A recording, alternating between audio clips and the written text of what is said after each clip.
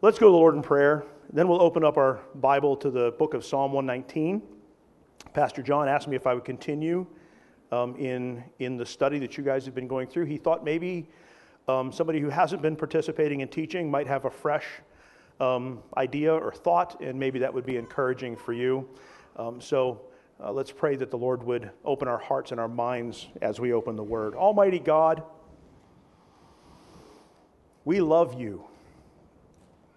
We who are in this room today truly desire your presence. We desire your Holy Spirit to be with us, to open our hearts and to stir us, to draw us near unto yourself. That we would be able to honestly look at ourselves and see all of the areas of our life where we fall short.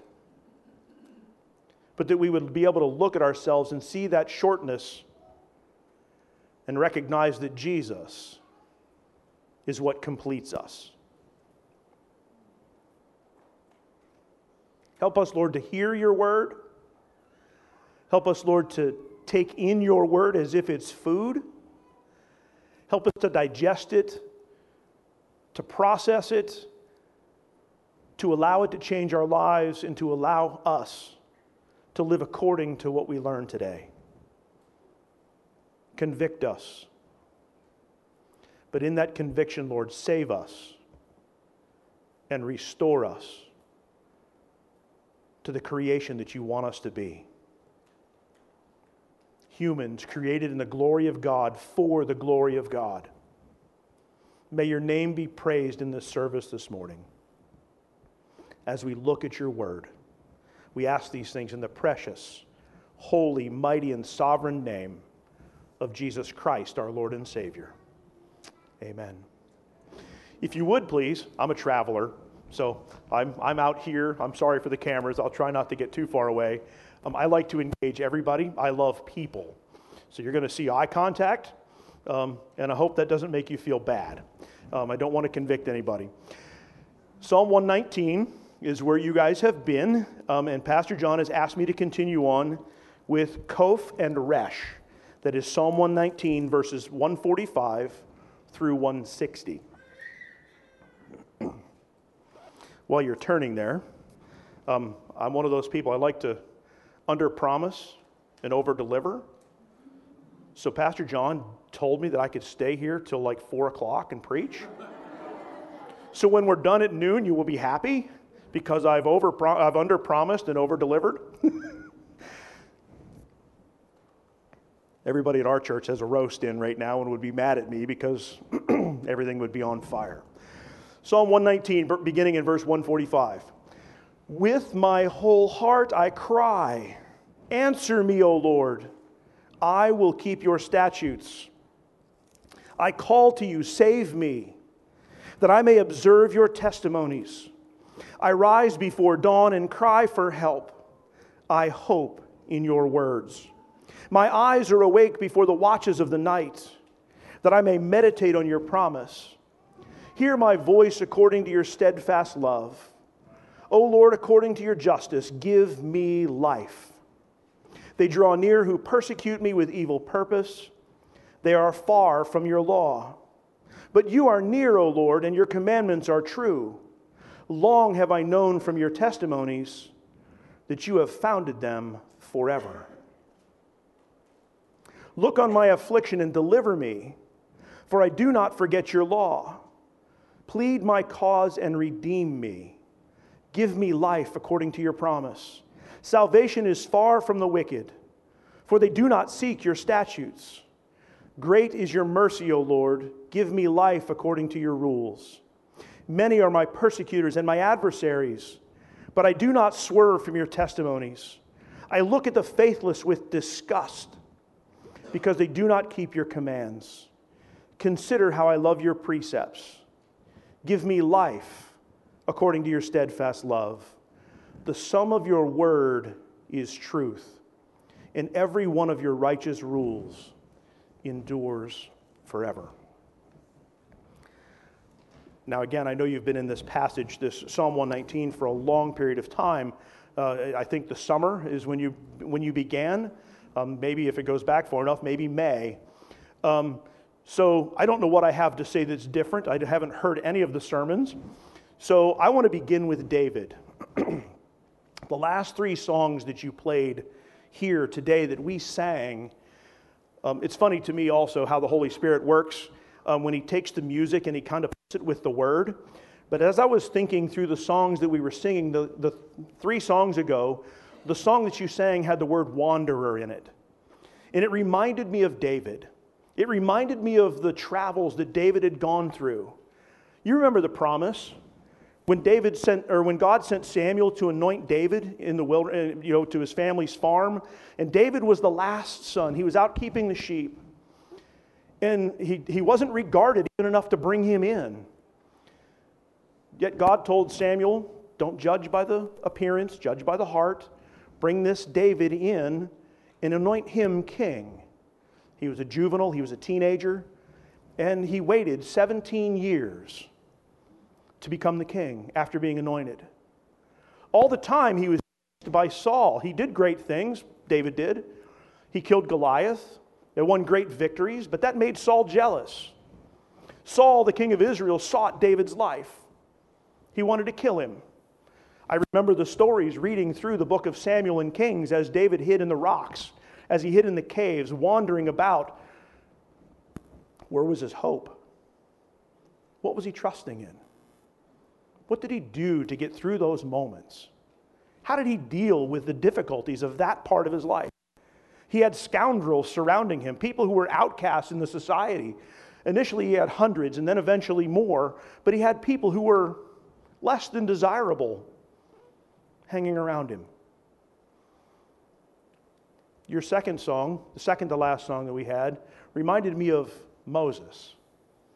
When God was getting ready to send Israel through the wilderness into the promised land, and Moses said to God, don't send us if your presence doesn't go before us.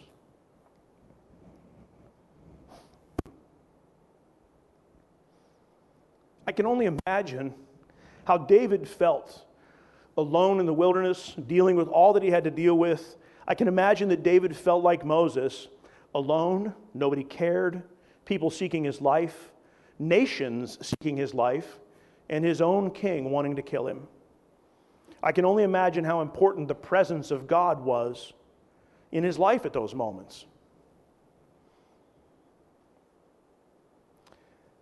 And then even the last song, as we ready our hearts to hear God's word and to understand that all God's word is truth, that David had to rely on something. David had to rely on the promises of God. So even your 3 songs, which I had no idea that you were going to sing today, are already playing into the message. We know that God's word is truth. If you believe in Jesus Christ as your Lord and Savior, this book, the words that are here, written on these pages by the power of the Holy Spirit, we can't understand them on our own, by the power of the Holy Spirit are our guidebook. You've heard it said, it's like our automobile manual. I can't figure out an automobile these days. I can't even program my phone, for crying out loud. So you know how hard a Bible has to be then to understand and comprehend. But God gives us this. And David, as he writes these 12 or so verses, is giving us a picture of his life. He's not just writing down the words that he wants to write. He's giving us a picture of how he gets through these moments. How does he deal with the difficulties of life? How does he deal with being chased by his own king? How does he deal with not taking revenge when he was in the cave and Saul came in and he cut off the corner of his robe when he could have killed him? When all of his people were encouraging him to kill him. Kill him, David. Kill him, David, then you'll be the king. David's like, no, that's not right. And he even felt guilt for cutting off his robe. I wanted to give you this picture because this is who's writing this. This is where these words are coming from. These aren't from just some man. These are from David, the man after God's own heart. These are from David, the one who wasn't perfect, the one who went into Bathsheba, the one who killed her husband. This is David the sinner. This is David the repented, saved man by the grace of God, writing to you and I so that we can take what we hear and apply it to our own lives. In verse 145, he says, and he begins, with my whole heart. This morning in the adult Sunday school class up here in the sanctuary, we talked about prayer. We're talking about Luke. And when Jesus gave the disciples the Lord's Prayer, which wasn't for them to recite daily, as we saw in our wonderful skit by Gary and his wife in the back. If you haven't seen that, please stop by and ask them. They'll perform it again. It was a really good skit. And it's true, though. Are you coming to God with all of your heart? Is God that important to you that when you cry out to God, it is with everything that you have? And this is what David is showing us. God doesn't want half of us. God doesn't want 3/4 of us. God doesn't want 7/8 of us. God wants all of our hearts. And David is realizing that as he's lived his life, as he's at this stage where he's writing this psalm, he's showing us how he approaches God with everything. Everything that he has. Everything that he has to give, and that's what he's asking and showing us to do. And he cries out to God. With my whole heart I cry. It's not just, God, here I am today. Are you going to take care of me today? No, David's giving every aspect of his soul into this conversation with God. And he's asking us to do the same. And it's like a child. My wife took care of our granddaughter last night. My daughter and her husband are on vacation, enjoying a weekend away. But there are moments when that child cries out for mom or dad. David is giving us this picture of a father-son relationship. God the Father, David his son. What father doesn't want to give good gifts to their child? What father gives, and the Bible says, what father gives a scorpion when the child asks for an egg? What father gives bad gifts to a child that he loves? And David is crying out to God as the Father, and he's running to God knowing that God can take care of all of those problems. So in our lives, when we start to face problems, and raise your hand if you don't have any problems. Wow. Exactly what I expected. Prices are high. Making ends meet is difficult. We have family struggles. We have people who have cancer. Maybe we ourselves are hurting. Where are we? Are you crying out to God? Are you giving your all to God and reaching to Him as the Father? As your daddy? As Jesus says, Abba, Father, Daddy, Daddy, please come help me. Please intervene in this situation. But then David goes on and he gives us his need. I call to you and ask you to save me. In verse 146, save me. Now I believe at this point David already believed in God, already trusted in God, and was already a man after God's own heart. Now David didn't know Jesus. He didn't know the stories, and he may have had some shadows, which we know from the Old Testament, but David recognized that his greatest need was salvation. His greatest need was a restored relationship with God. But again, we're going to see a little bit later that he also needed he needed saved from his enemies, because there's some enemies coming into the picture here shortly. So in this verse, we're reminded ourselves we're different from David. The one thing David didn't have was Jesus. The one thing that we have living in the post-Jesus society is that we know what we're lacking. We know that our relationship with God isn't right, and we know what God did to reconcile us to Him. And that is Jesus Christ on the cross, crucified, His shed blood for atonement, placed in the grave, and risen on the third day. And now we know that Jesus is seated at the right hand of God, waiting until God brings all things back to Himself and restores all things to the way they're supposed to be. But David is crying out for salvation for his soul, I mean, imagine David's sin against Bathsheba. Imagine David's sin against her husband. Imagine, most of us, when we look at that story, it's like, I've never sinned like that. I've not done anything that bad. And yet David still called a man after God's own heart. David needed God to save him, to make him right in that restored relationship.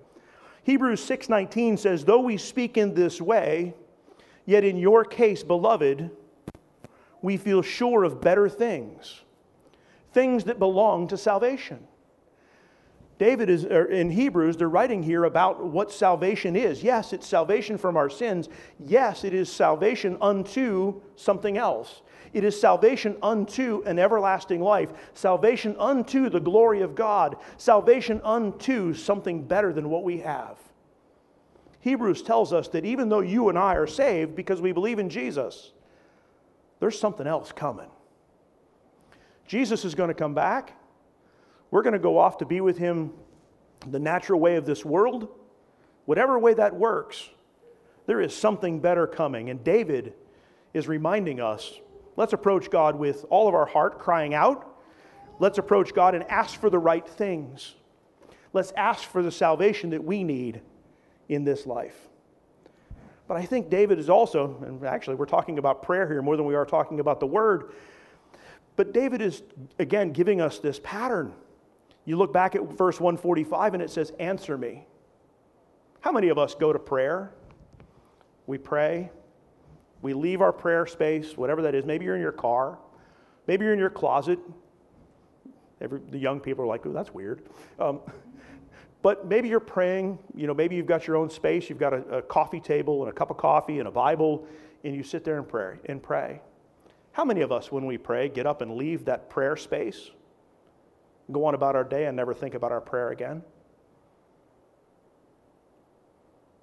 It's too easy to forget what we've been praying for. David is reaching out here to God and saying, God, answer me. With his whole heart he's crying out, but I don't want to use the word demand, but he's waiting for God to give him an answer. He's not going to give up this prayer. He's not going to quit until God reaches back out and answers his request. He's not going to forget it. He's not going to put it away. He says, oh God, answer me.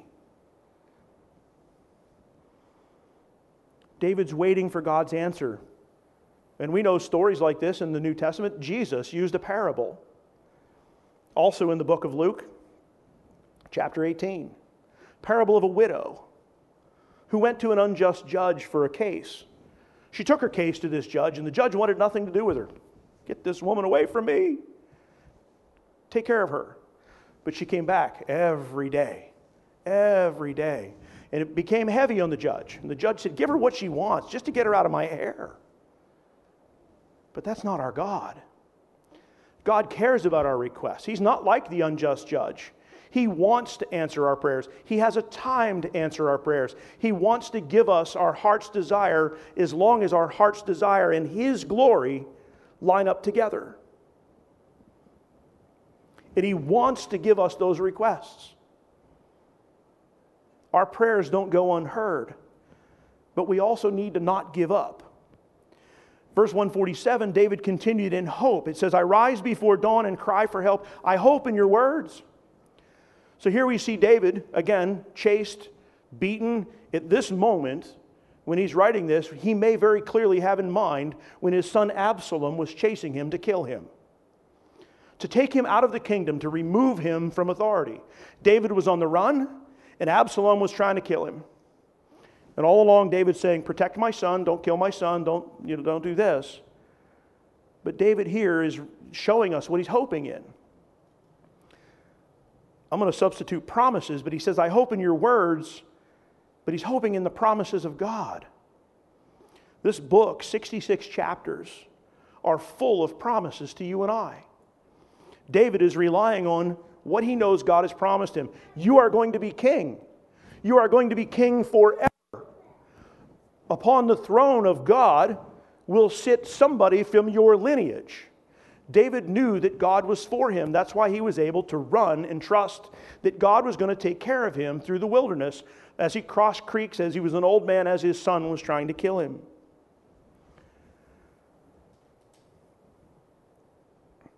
Again, another lesson in prayer. My eyes are awake before the watches of the night, that I may meditate on your promises. The meditation switches us back over to the Word of God, but David woke up in the middle of the night. David, how many of you are under the age of 40? Raise your hand if you're under 40. How many of you who are under 40 love sleep? I saw that hand go back up way high. I asked this question because, again, I'm an early riser. My wife is a late person. I like to get up early in the morning. I like to be up all night. I'm nosy. I'm sorry, I'm nosy. If you're awake, I'm awake. I want to know what you're doing. I want to know what's going on. I can't let anything pass. But David here is waking up in the middle of the night, and he's thinking about God's Word. He doesn't just roll back over and go to sleep. He doesn't just, wake his wife up and tell her to quit snoring. He rolls over and he focuses on God's Word. He meditates. And by meditation, it's like we eat food. I brought some of my missional community with me today. Now it's time for Dwayne and Paula to be embarrassed. And because their daughter goes here to your church. They came to join us to see their daughter. We're going to go to Mission Barbecue for lunch afterwards. Now, I'm a barbecue fanatic. I like barbecue food, everything, smoked stuff, all that kind of stuff. So when we eat our food, when we study the Word of God, do we just throw it into our mouth and swallow it and get nothing out of it except for the full belly? Or do we take that piece of food and put it into our mouths and we chew it and we savor it and we get all of the flavor out of it? Maybe you like fruit. Maybe it's like an apple, a fresh apple off of the tree. Maybe it's like a pear or anything else that you can think of. But as you put that in your mouth, you don't just take a bite and swallow. You chew and you savor and you enjoy the taste. This is what David's reminding us to do when we meditate on God's Word. It's not all easy to palate. It's not all easy to get. But he's asking us, he's reminding us, I meditate on your Word. I chew on it. I take it into my body. It becomes part of me. It becomes part of my soul. It becomes part of who I am. And therefore it nourishes me. So not only does David get the nourishment out of it, but he also gets the full flavor. He gets the full benefit out of it. So David's meditating on God's Word, giving up sleep, making sacrifices to make sure that he understands what's going on. Awake in the middle of the night. Verse 149, he says again, hear my voice. Hear my voice. Why? Why should God hear us? And David answers that question. He answers that question with, because of your steadfast love. David's telling God, and he's reminding us that I have no reason to stand before the Almighty God. I'm not good enough in any way, shape, or form. But it's because of God's love, because of God wanting to love me and care for me, that he wants me to come to him. It's because of his steadfast love that I have a voice in the throne room of heaven. You and I can see that, unlike David, because we can see what God did through Jesus Christ. We can see the sacrifice that God made for us and the love in that steadfast love which he displayed on Calvary. The basis for David's request is God's unfailing love, not because he's earned it or deserved it. David's not a good person. David's not a good person. David asked by God's grace and mercy that God would give David life. This is not just the life that David would live, but David goes on in verse 149, O Lord, according to your justice, give me life. But he also says in verse 145, that I may keep your statutes, 146, that I may observe your testimonies.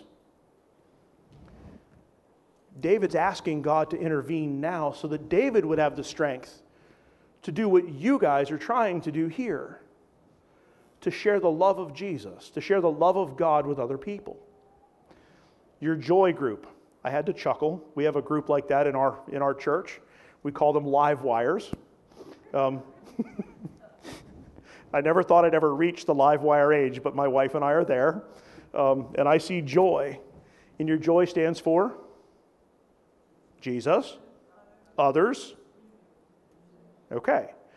So David here is like, we've got Jesus, we've got others, and that's where he's focused here.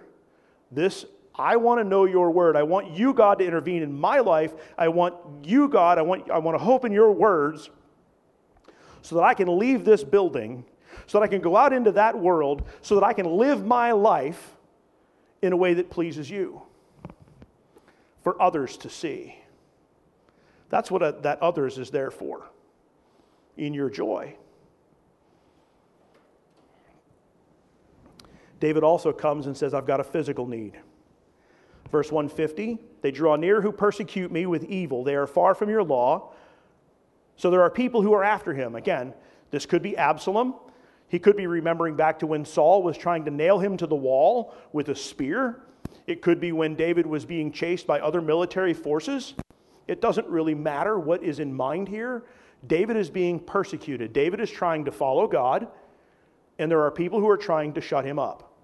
There are people who are trying to kill him and stop him from completing whatever the purpose is that he has. And he says, they draw near who persecute me with an evil purpose. They are far from your law. The key here is they are far from God's law. David is trying to be near to God's law. This passage, Psalm 119, is about your word is a lamp unto my feet. David is trying to show us how to live in God's word, trust in God's statutes, hope in God through them. And we see the opposite picture here with the evil people who are trying to persecute and kill and destroy David. Do we have evil in this world? We do. We have evil everywhere. It's all around us. Have you ever been persecuted because of your faith? Jesus promises that if you haven't, you will. He says in his own words, if they hated me, they will hate you. That's persecution. How do we get through that? How do we move on from that? How are we protected and able to serve God through that? It's through God's word and hope in his word, hope in his commands. David reminds himself in verses 151 and 152, but you are near, O Lord. This is how I'm going to get through my persecution. I'm going to cry out to my daddy. I'm going to ask my father to help me. I'm going to trust in his word. I'm going to meditate on it. I'm going to savor what I get. And I am going to live fully and completely trusting in God because all of his commands are true. Not one word of God will fall void or fail from this book. Not one. Jesus says not even the tote or the tittle, the little marks, the little tick marks that go above like the I in the crossing of the T, the smallest portion of the Hebrew language will not fall void according to Jesus himself of God's word. Not one. So if you look in here and see the promises of God, that's where we draw our hope. Long have I known from your testimonies that you have founded them forever. Again, one more reassurance that they're going to last. In Resh, in verse 153, we continue on with the affliction. David is still trusting in God. He's still dealing with God. But we move into the affliction that takes place here. He says, look on my affliction and deliver me. So David's continuing to cry out to God, the one he trusts, the one in whose word he has found truth, the one in whom he's hoping. Look on my affliction and deliver me, for I do not forget your law. God, I'm here. I believe you. I'm trusting in your promises.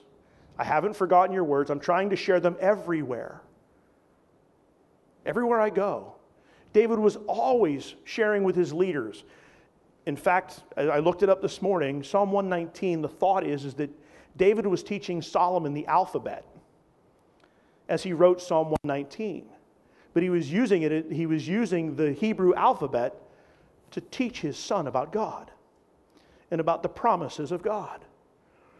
Again, it's just a theory. They don't know that for sure, but they're thinking that's what David was doing. So here we have David writing and teaching and trying to continue on. I don't forget your law. Plead my cause and redeem me. Give me life according to your promise. David's remembering those promises again. David is being persecuted in verse 150 I'm not even in the right place in my notes. Plead my cause, give me life. Salvation is distant from the wicked. If you continue on in that passage, salvation 156, salvation is far from the wicked. Why? Because they do not seek your statutes. Let me ask you a question. I asked this question in a youth conference. I did a 4-session conference back in November for a bunch of teenagers up in Towanda. So that's up above Trout Run, right up close to the New York state line. Let me ask you a question.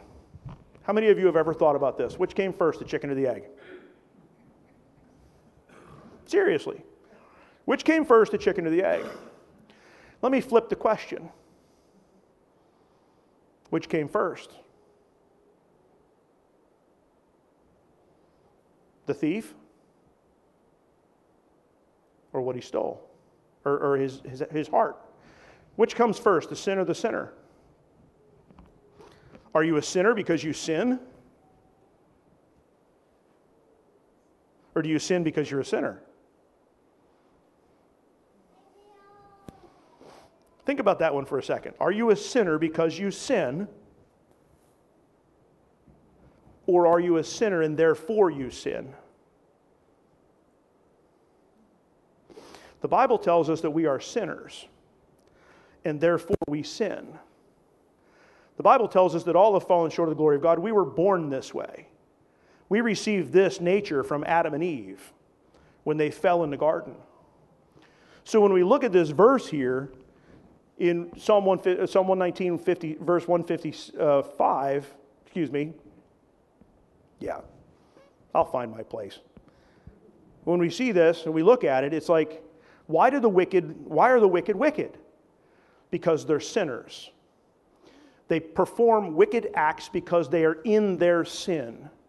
They have no regard for God's law. They could care less. You and I see that every day. You walk up at work, or you talking to somebody in the next cubicle, you're in the shop, whatever it is that you do for a living.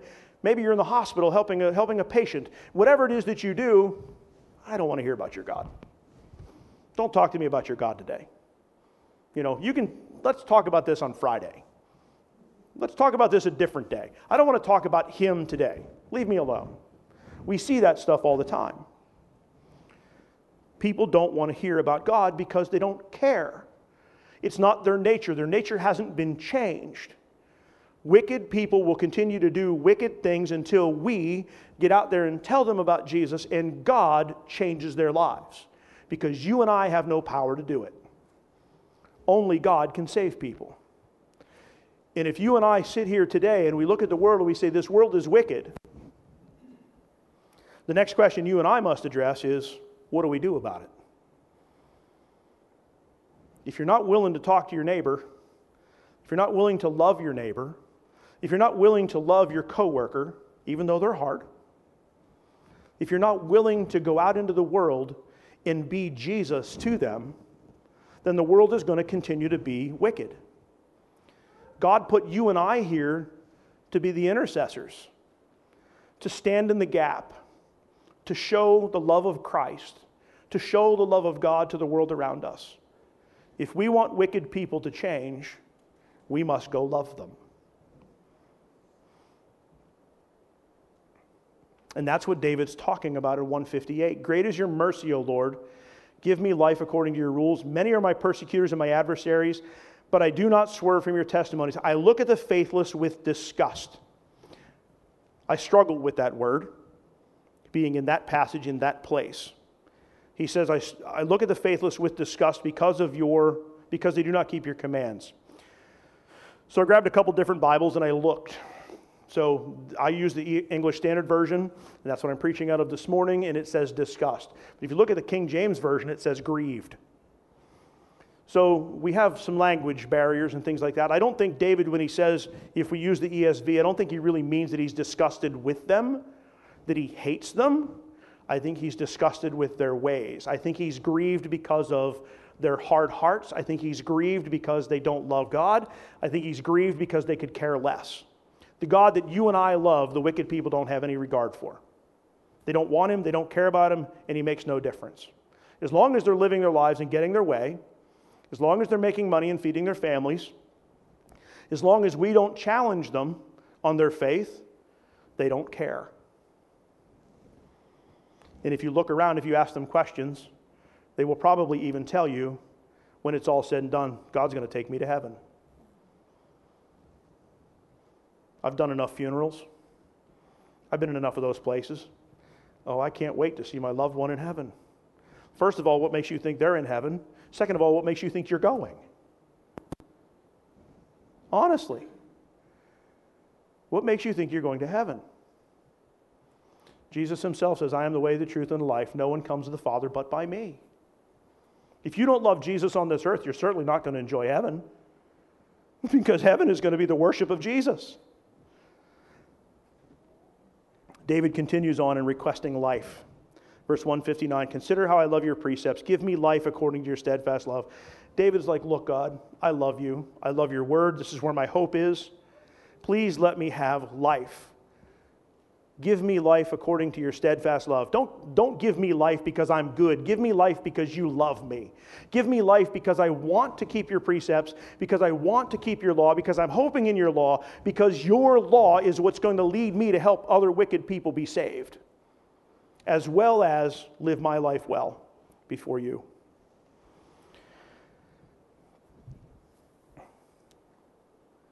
The Word of God equals truth. This has been a really quick 5 hours. The Word of God equals truth. Whether you seek it or not doesn't make it less or more true. Whether you seek God's Word or not doesn't make it less or more true. God's Word is truth.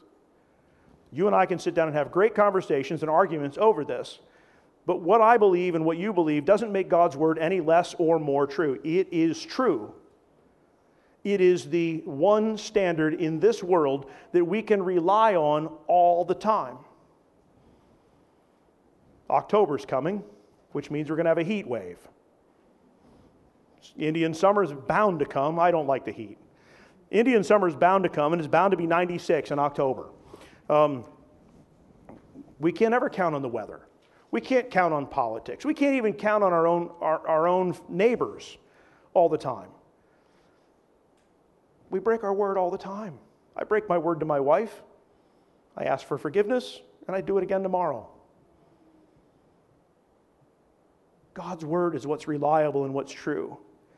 By God's word there is life. Without it, there is no life. Without the word of God, there is no life. Investing in it, remembering it, reflecting on it. In God's word there is what? What does David shown us? In God's word there is hope. We have hope in God's word. When we pick up this book and we look at it, me, a condemned sinner, can find a way to hope. There's light. The light of God's word shining on a dark world causes all of the ugliness to be seen. What happens when you turn on the light in a room full of rats or mice? You watch them scurry away. All of that ugliness, all of that stuff disappears because the light has shone on it. The light of God's word is good, and it eradicates sin and wickedness when we take it in. God's word is love. God's word is true and genuine and steadfast love. Love that doesn't fail. And I'm not talking about, ooh, I need a hug and I want to kiss and I want to hold your hand. I'm talking about a love that is sacrificial. I'm talking about the agape love that God gives to us and that we should be giving to others because of God's love. God's love isn't dependent upon anything that we've done. God's love is solely dependent upon Him and His sacrifice. And we see that in the salvation that we receive through the shed blood of Jesus Christ. But think about what's outside of God's love, or outside of God's word. Outside of God's word, outside of God's truth, there is despair. How many of you know somebody who doesn't know Jesus Christ and is in a moment of despair even right now? We all know somebody like that. How do I face cancer? How do I face this illness? How do I face the dying of my parents? How do I face this with no hope? Why in the world wouldn't anybody want that kind of hope? Outside of God's truths, there is despair, there's condemnation.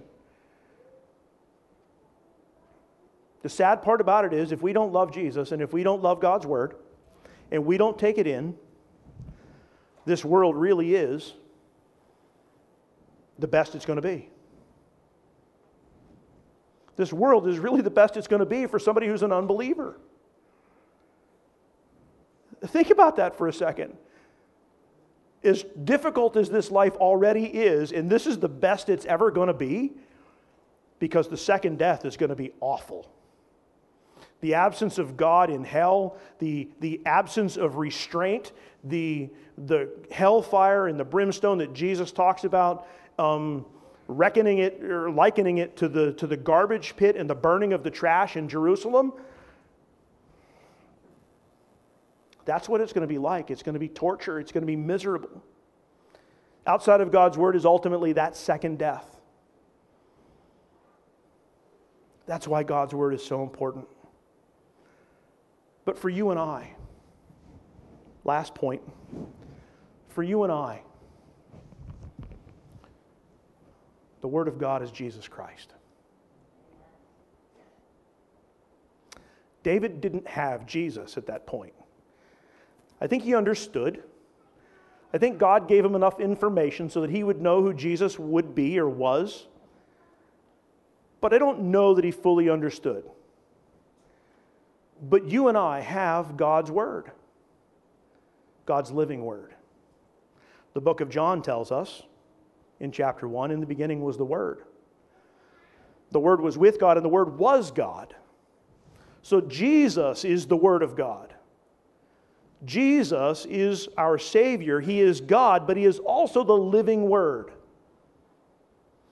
When you open up this book and you take it in and you savor it like the barbecue I'm about to have, that's Jesus.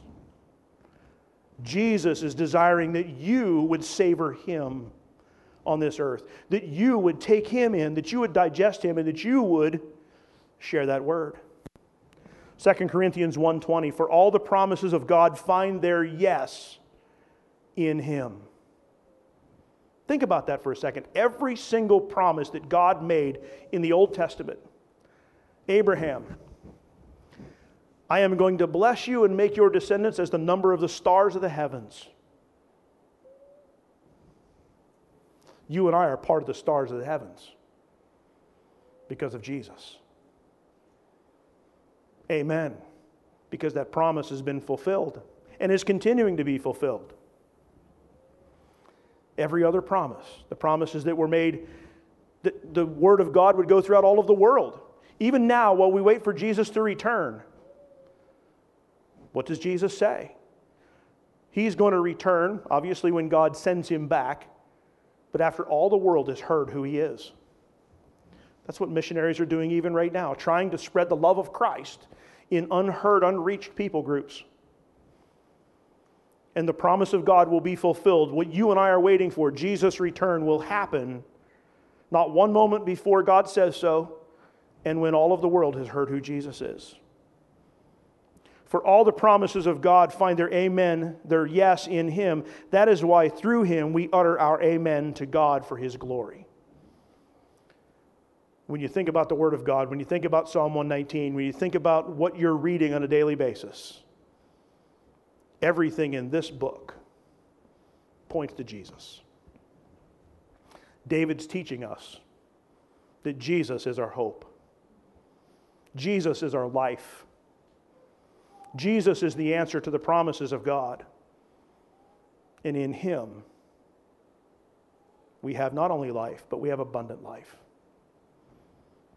Now, our job is to follow His Word and to go tell others. Is that a mission you're willing to accept? Is that something you're willing to do? Jesus has paid everything in His life, gave His body, gave His breath, gave everything for us to have life. And all He's asking us to do is to go tell our neighbors, go tell our coworkers, go tell our friends. crying out loud, I started hanging out in bars because I got great conversations with people. They invited me to be the chaplain at the American Legion in Milton. I am now the post chaplain, and every time I walk in there, they laugh at me because I am drinking a bottle of water. They tease me because I'm drinking a Diet Coke. Not because I just need the diet stuff, but they pick on me a little bit. You know what? My skin's thick enough.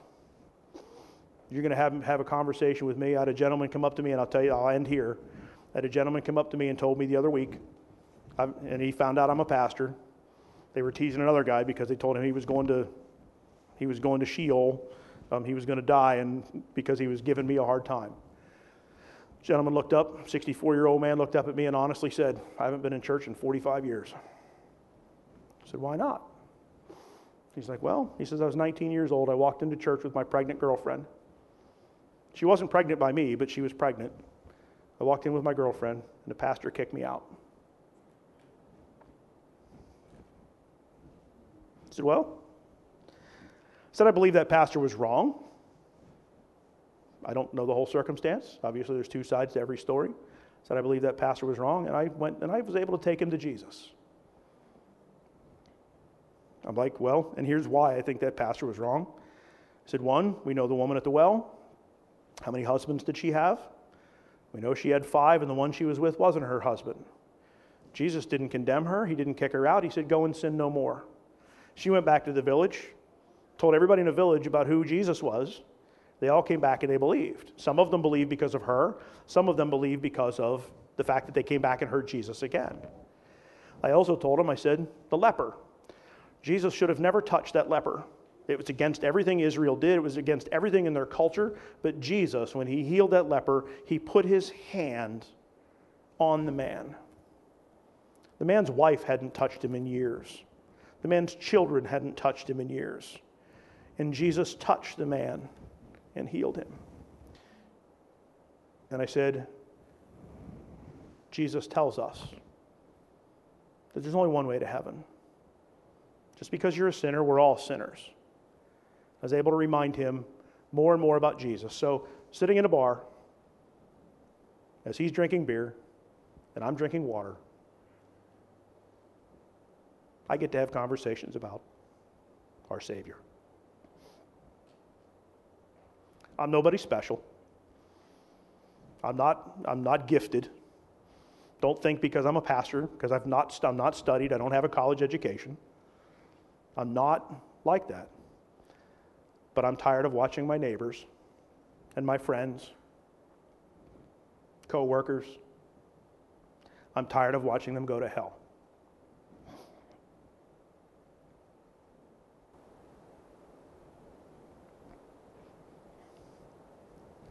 Only we,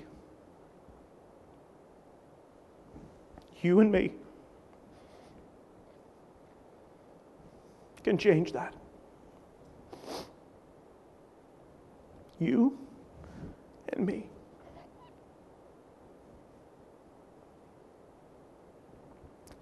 That's why the church is here. To beat back the power of darkness. And when we don't do our part, when we don't participate, I can only imagine the sadness of God's heart. I don't think he's going to condemn us for it, but I do think we're going to have to answer for it. When we don't share the love of Jesus with people, I can only imagine how God feels. Lord, you have brought us here to worship.